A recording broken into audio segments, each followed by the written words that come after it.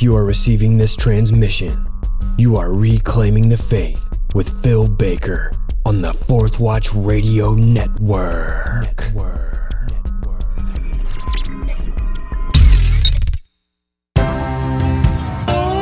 Welcome to episode 82 of Reclaiming the Faith.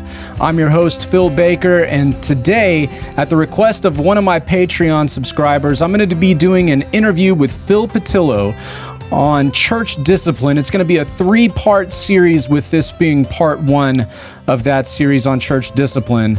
Before we get into it, I want to draw your attention to my new album called Babylon, which you can find on CD Baby, Amazon, Spotify, pretty much anywhere you find streaming music, you can find it there. So please go check that out. And if it's a blessing to you, please leave a rating and review there. Also, if this episode is a blessing to you, please go to the Apple Podcasts site or iTunes and leave a rating and review there on my channel, Reclaiming the Faith. That'd be a big blessing to me.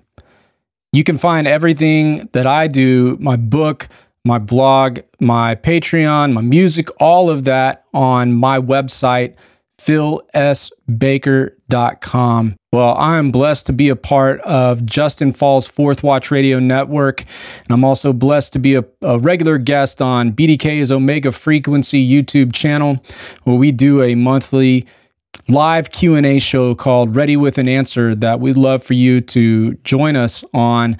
This is once a month. So if you have any questions about what I talk about on Reclaiming the Faith, or anything on the Fourth Watch, or anything that BDK talks about on Omega Frequency, you can hit us up live there on Ready with an Answer. Also, if you just have a question about ethical matters or scriptural matters, I would love to take your questions there. Well, the early Christian quotes that I use on this channel can generally be found on the CD-ROM version of the Ante-Nicene Fathers, which you can buy for a mere $5 on the Scroll Publishing website, scrollpublishing.com. Well, again, I'm just so pumped to get into this interview with Phil Patillo. He was a guest on Reclaiming the Faith several episodes previous. He did an interview about being a godly husband that has been a blessing to a lot of people. Also, I'll have a link to his sermons, which you can find online in the show notes. So please go check those out. And they've been a blessing to me. I know they'll be a blessing to you as well. So without any further ado, let's get into part 1 of my interview with Phil Patillo about church discipline.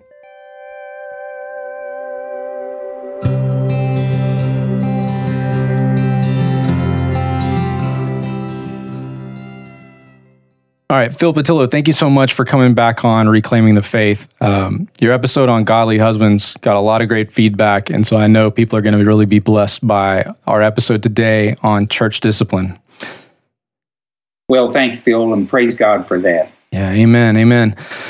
Well, I guess just to kick this off, I want to ask you, why is it so important that we both understand and implement church discipline correctly?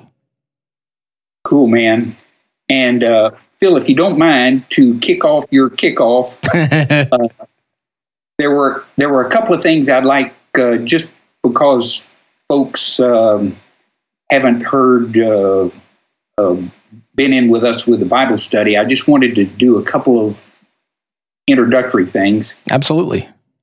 One of them is I'm going in the book of Acts to Acts chapter 17. We're on Paul's second missionary journey. He's gone to Thessalonica, had initial success in Thessalonica, and then we're told that because of the jealousy of some of the Jews in the synagogue, they essentially chased Paul out of town. Mm-hmm. And we read in verse 10 that the brothers took Paul and Silas and sent them to Berea. And then we have this interesting verse in Acts chapter 17, verse 11. Now these, that is, the Jews in Berea, were more noble-minded than those in Thessalonica. For For they received the word with great eagerness, examining the scriptures daily to see whether these things were so. I just wanted to encourage anyone that accesses this study to be a Berean. It's been quite a while since I had an original thought. And so people need to check out what conclusions I have reached. We'll try to give references for everything. Yeah. But there's something about the Bereans. I know it's not good to speculate, but I do find it interesting that we have two letters in our hands to the Corinthians, to the believers at Thessalonica. Believers at Galatians got a letter. The Ephesians got a letter. No letter to the Bereans. And I just wonder if part of that couldn't be because there wasn't a lot to correct in that church, that they were continually in Scripture, as Luke tells us, and handling a lot of their own problems. And that sounds a lot like the church at Antioch that seemed to be a pretty healthy church. And yeah. Yeah. Yes. The second sort of introductory thing that I think it's sort of important, particularly on this topic of church discipline, is we're going to do a Bible study. Our intent is to try to recover how the first century Christians handled church discipline. Our intent is not to give legal advice. Right. We live in a world when it's easy for church issues to spill outside of the church. Sometimes it's easy even within the church for the legal rights of people to be abused.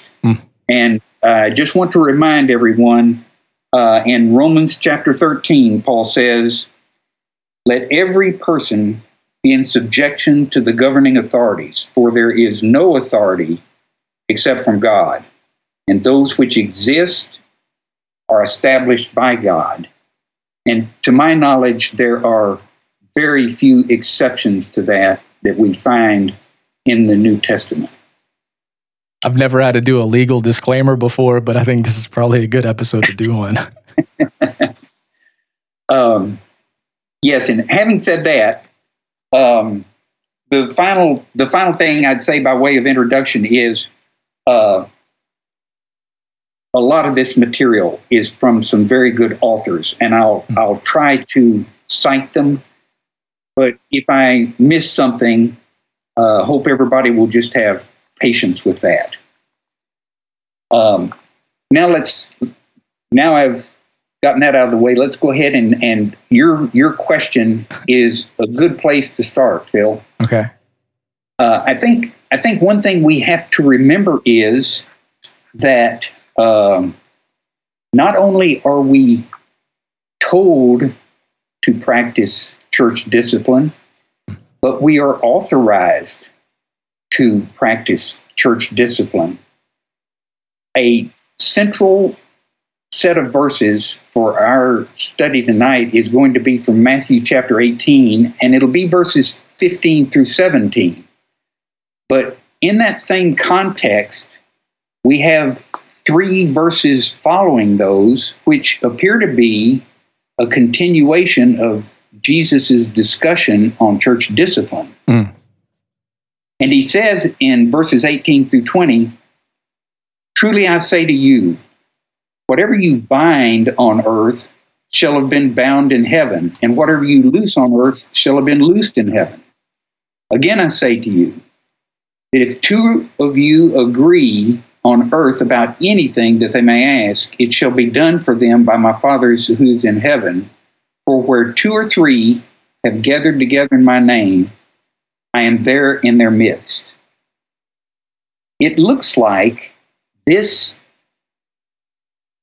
pronouncement by Christ Jesus is a special case of his pronouncement in Caesarea Philippi when he gives the keys to the kingdom of heaven to Peter in Matthew chapter 16. The wording is almost identical, and particularly the tense of the verbs in verse 18 are the same. Both cases, we have a future perfect tense where Jesus is saying, whatever you bind on earth shall have been bound in heaven. In other words, what I detect from this is some guaranteed heavenly cooperation with the church as they do their binding and their loosing, that it is a cooperation such that we are not on our own. We need at every step of church discipline to recognize our partnership with the Lord, but by the same token, we can take comfort in the fact that we are being given guidance so that we can have confidence that whatever we bind has already been bound in heaven, and whatever we loose has already been loosed in heaven. I really like the way you're saying that. What I'm getting from that, and correct me if I'm wrong, is we're not the initiators, that God is the initiator in that, and we're just trying to carry out his decrees and his orders. Oh, that's fantastic insight, Phil. If we go back to the mother passage, it was Jesus who started the conversation by asking the disciples, who do people say that I am? And that led to this authority that he has given the church. And yes, it's a serious topic, and we just need to be mindful that we have serious support from the Lord. Having said that, let me try to address this initiating question that you had. In 1 Thessalonians chapter 5, verse 14, Paul tells the people in Thessalonica, admonish the unruly, encourage the faint-hearted, help the weak, be patient with everyone. When we speak of discipline, we're using an English word that comes from a Latin word, discipulus, which means pupil. It's also the same word from which we get the English word disciple, although from a slightly different path. And when we think of a pupil, the learning process for a pupil can sometimes be joyful. The first time one understands an equation in algebra, the first time that one gets a good grade on a theme, that can be a real high. Unfortunately, we're not headed in that direction. The discipleship that we're talking about has more to do with correction, particularly correction that has been initiated by some sort of sin.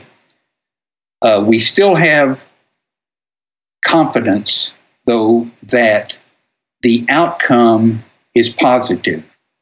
For example, the author of Hebrews writes, all discipline for the moment seems not to be joyful, but sorrowful. Yet to those who have been trained by it, afterwards it yields the peaceful fruit of righteousness.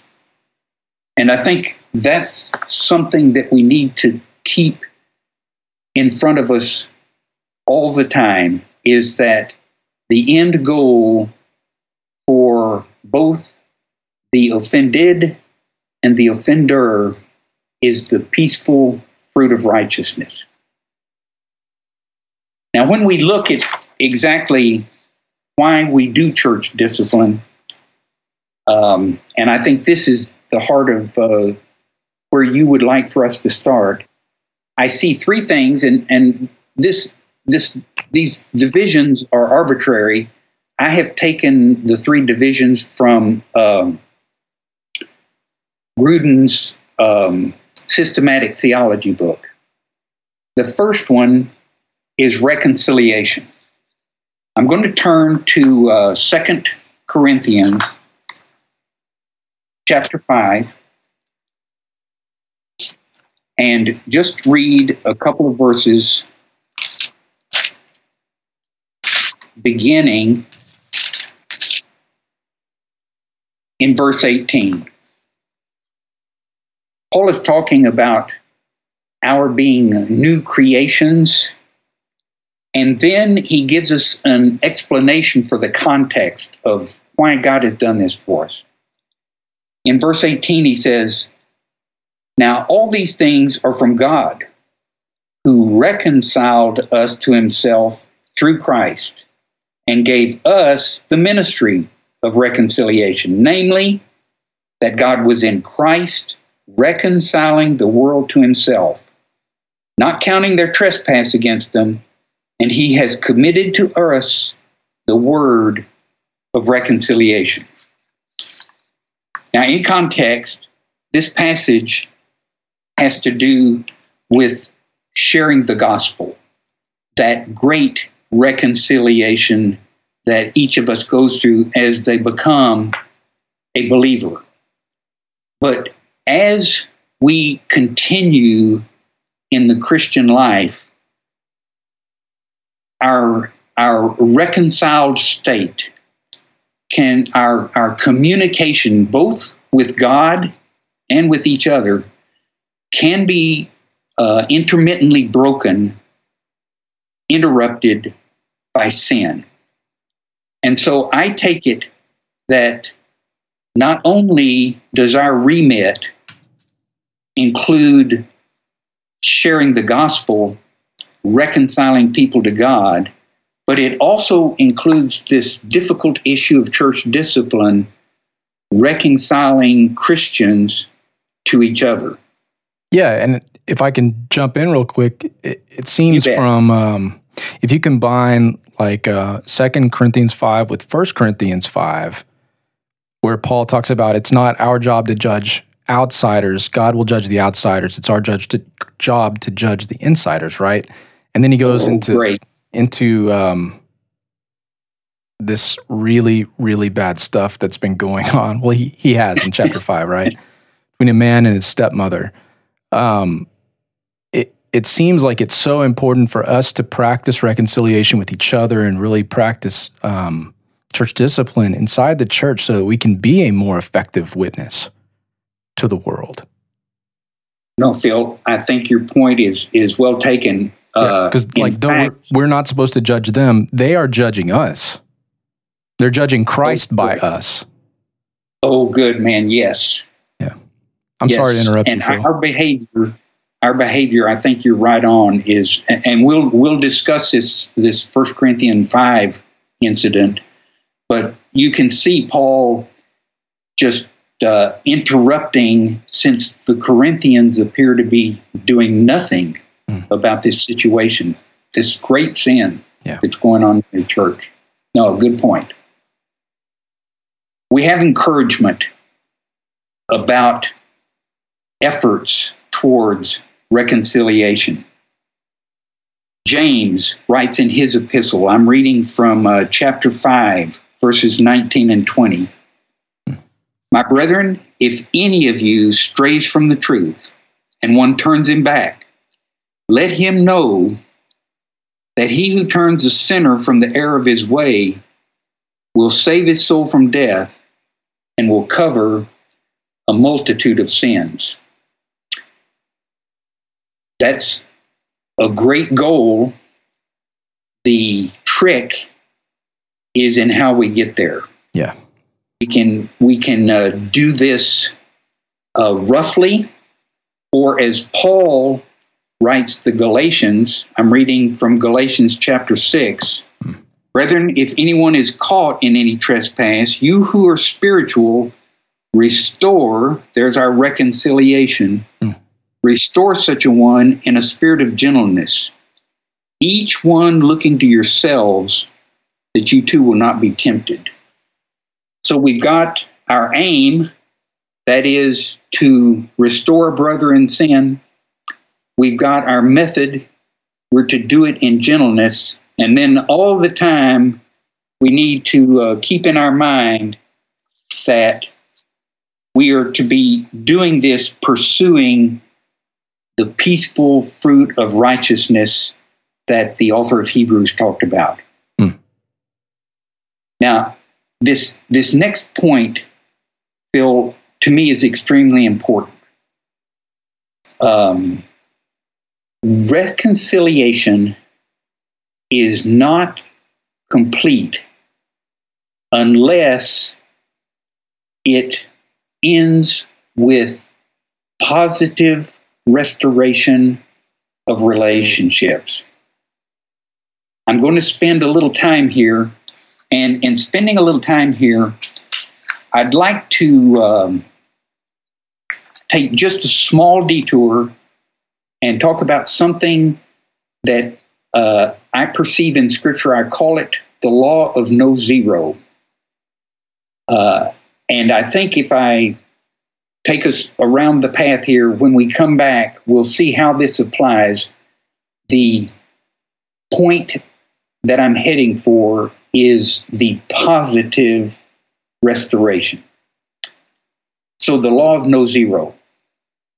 Within Scripture, we can find all sorts of instances. Within our lives, we can find all sorts of instances where we are in a bad position. And I'm going to call that position negative. That is something with our environment, with our behavior, is seriously wrong. Noah found himself a righteous man in an unrighteous world. Abram and Sarai found themselves not parents when they had a fabulous promise from God about the multitude of their descendants. So at those points, those Bible heroes were in a negative state. And what I want to emphasize to us here is that when God heals, He wants us in a positive state. Now, to go from negative to positive, you have to go through zero. And the point that I see repeated in Scripture is God never stops at zero. We can look at all sorts of examples, but I have just picked one out, and the example I picked out is a portion of Paul's letter to the Ephesians. This is in Ephesians chapter 4, and I'm going to begin in verse 22. Now, what was our negative state? Our negative state, each one of us, was that at one time our lives were dominated by the flesh. Our lives were dominated by the old man. The positive point that God wants to bring us to is running our lives in coordination with the new man, Christ in us. And what we see in Ephesians chapter 4 is Paul giving examples of this. He says in verse 22, lay aside the old self and be renewed in your mind. And then he says in verse 24, put on the new self. And then he gives some examples. For example, in verse 25, he says, laying aside falsehood. So here I am, I'm a new Christian, perhaps an old Christian, and I'm lying. And Paul says, that's a negative state, Phil, stop it. So I stop lying. What am I to do? I could just never speak again. That would be a zero state, but it's not very fruitful. Notice what Paul says in verse 25. Laying aside falsehood, speak truth, each one of you, with his neighbor. That is, he replaces something negative with something positive. Again, in the same passage, I'm going down to verse 28. He who steals must steal no longer. So again, this is a negative state. I'm a thief. And I could correct that simply by having somebody tie me to a chair for the rest of my life. That would be a state of zero. I'm not stealing. Right. But Paul doesn't encourage that. He says, let him who steals, he who steals must steal no longer, but rather he must labor, performing with his own hands what is good, so that he will have something to share with one who has need. With those examples, that's the point that I think we need to remember with regard to reconciliation. That simply correcting a sin is not what's implied in church discipline.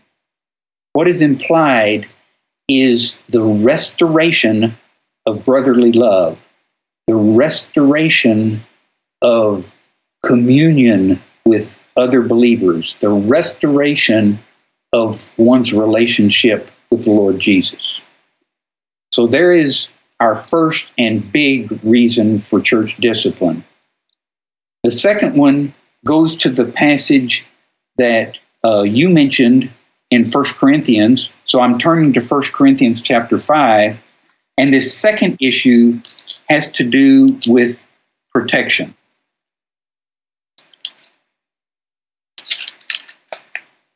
First Corinthians chapter 5, we find out right away a problem in the church.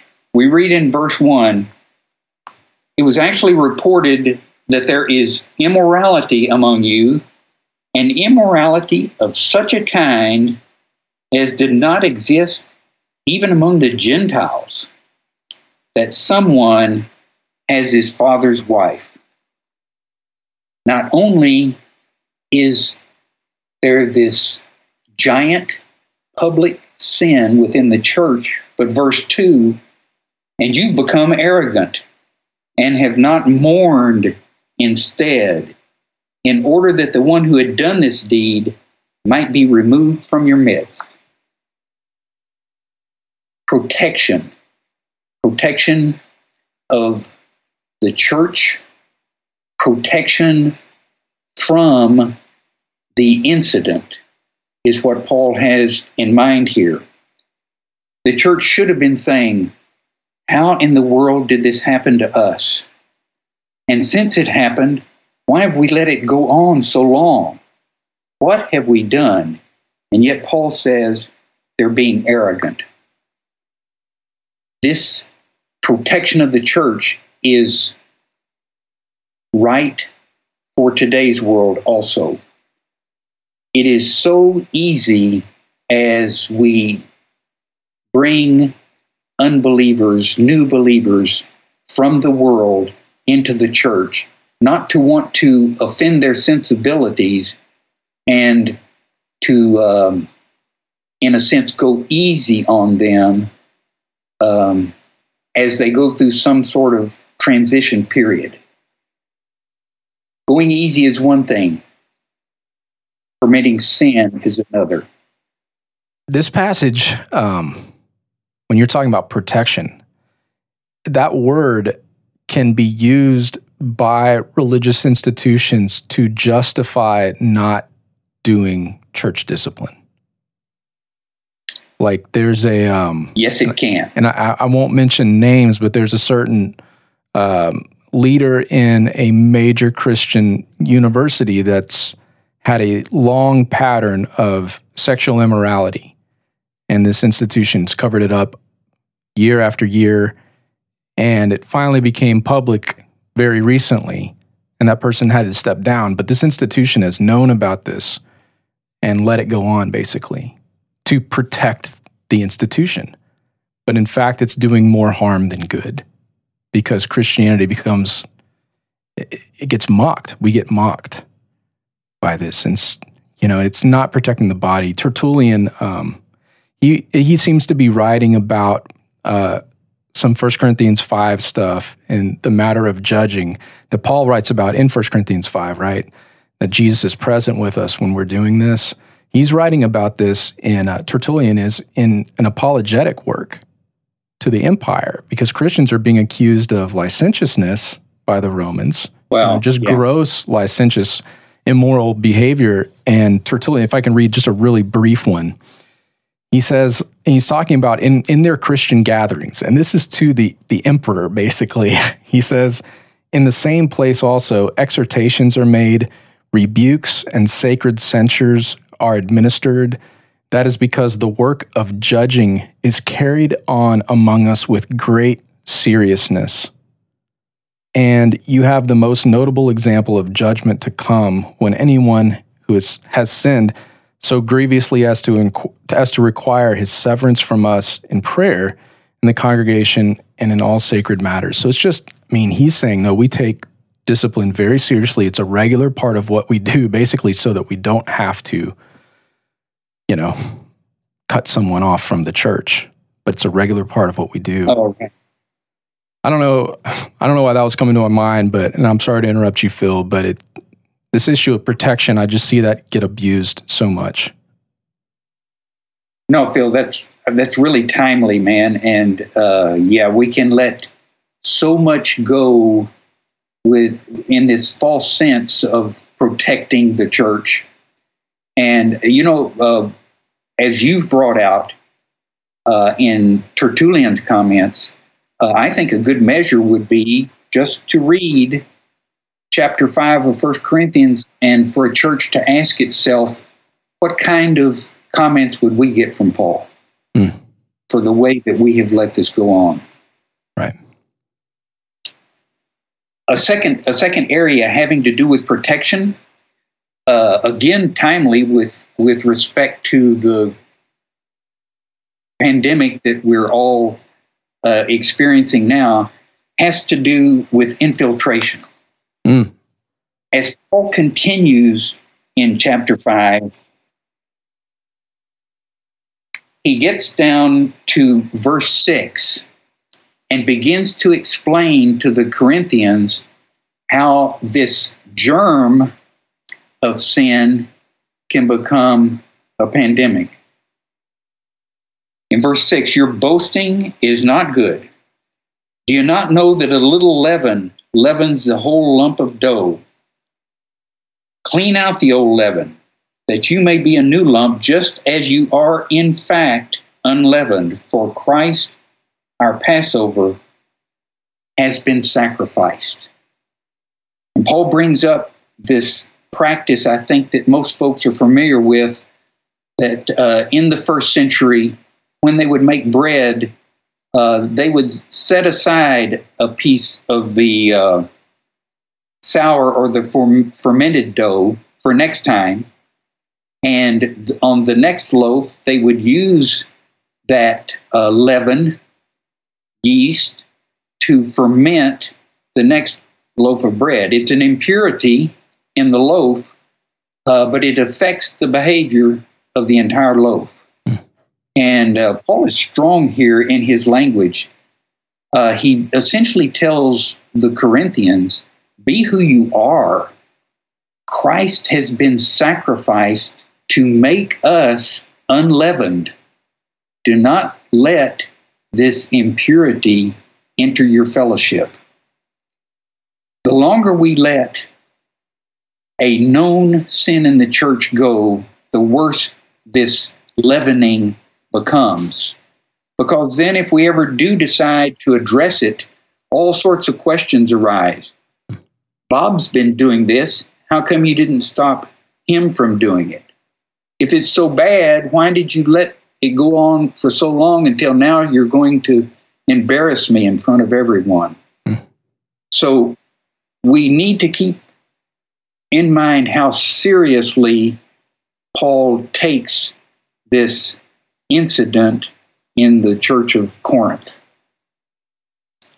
The final thing, I think, Phil, as far as reasons for church discipline, have to do with honor. That is, everything that we do should glorify God. Nothing we do should bring his name into ill repute. As you mentioned just a few minutes ago, man, I'm thinking of a passage from Romans chapter 1.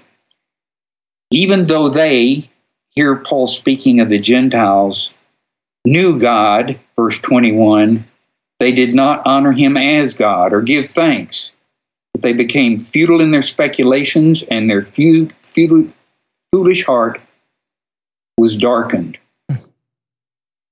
Again, we just have to go one more chapter in Paul's letter to the Corinthians, to chapter 6, and we find two brothers with an agreement involving fraud, bringing their disagreement into a public court.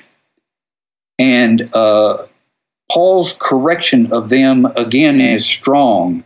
I'm reading from chapter 6 now, 1 Corinthians, verses 5 and 6. I say this to your shame. Is it so that there is not among you one wise man who will be able to decide between his brothers? But brother goes to law with brother, and that before unbelievers. What kind of picture of successful Christianity are we presenting when we allow disputes, instead of following the procedure that Christ Jesus has given us, to end up in a public courtroom? It's a bad witness. This is why we did the legal disclaimer, right? Yes. It's a bad witness. Yeah. And I'm going to 1 Peter chapter 2, where Peter reminds us of this. Beloved, in verse 11, I urge you as aliens and strangers to abstain from fleshly lusts which wage war against the soul. Keep your behavior excellent among the Gentiles, so that in the thing in which they slander you as evildoers, this reminds me of the passage you read from Tertullian,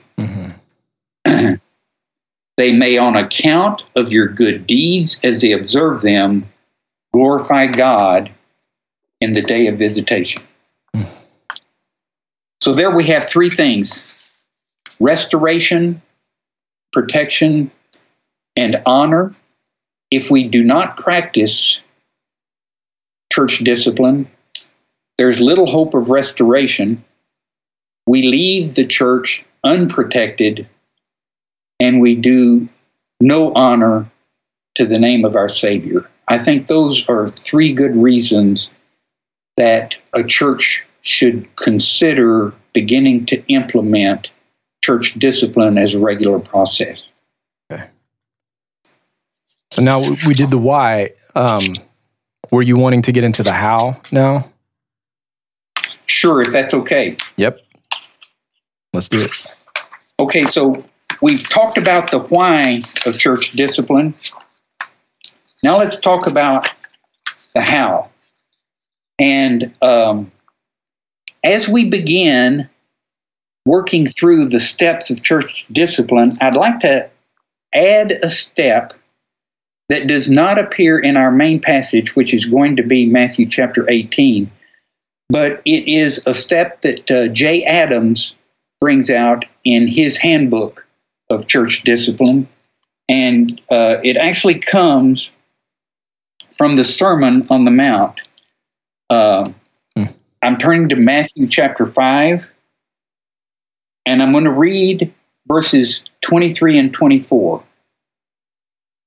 If therefore you are presenting your offering at the altar, and there remember that your brother has something against you, leave your offering there before the altar, and go your way. First be reconciled to your brother, and then come and present your offering. This initial step of discipline that precedes church discipline is self-discipline. It's actually a fruit of the Spirit, as Paul lists them in Galatians chapter 5. And it has to do with self-control, self-correction.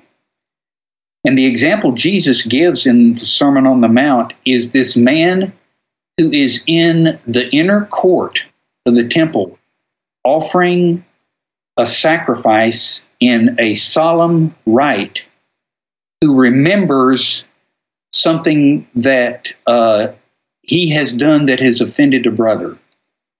And Jesus says that's more important. Stop the sacrifice. Go and be reconciled to your brother first. So as we begin our procedure in Matthew chapter 18, we're assuming that either there has been no self-control, or the self-control hasn't worked, or somehow this believer has stumbled.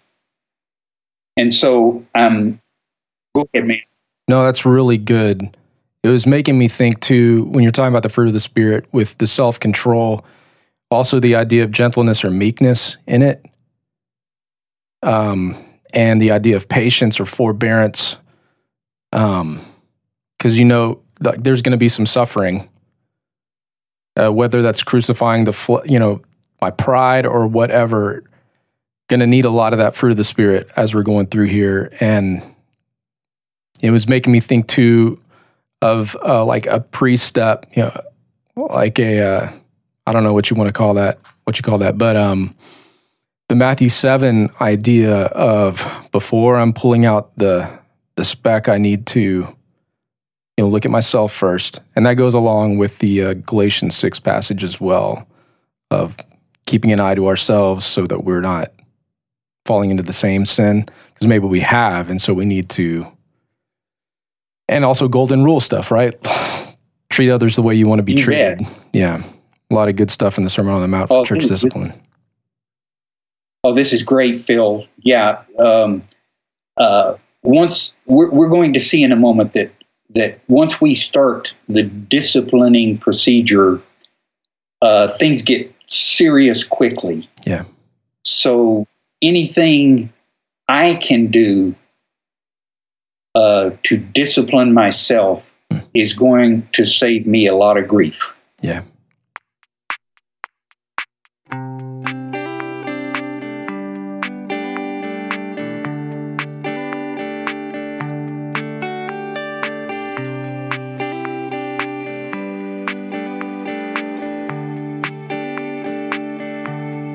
Lord, how long I call, but there's no answer. I cry out, violence, but you don't save. Righteousness, oppressed and evil prosper. Why do strife and conflict fill all our days? Oh my Lord, I've heard your great wonders. Oh my God, I'm in awe of all you've done. Oh my Lord, in wrath remember mercy. Savior, come, revive your work. Savior, come.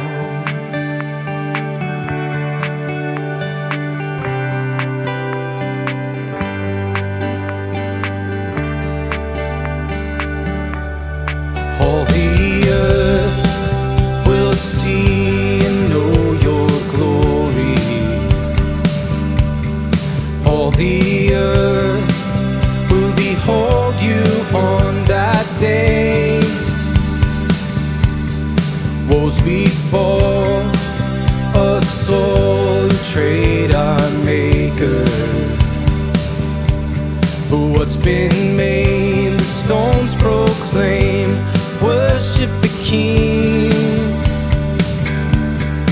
Oh my Lord, I've heard your great wonders. Oh my God, I'm in awe of all you've done. Oh my Lord, here I've remember mercy. Savior, come, revive your work. Savior, come. Hold on to the Holy One. His truth ever marches on. So when everything feels so wrong, stand strong. Oh, stand strong. Hold on to the Holy One. His truth ever marches on. So when everything feels so wrong, stand strong. Oh, stand strong. Oh my Lord, I've heard your great wonders. Oh my God, I'm in awe of all you've done. Oh my Lord, in wrath remember mercy. Savior, come.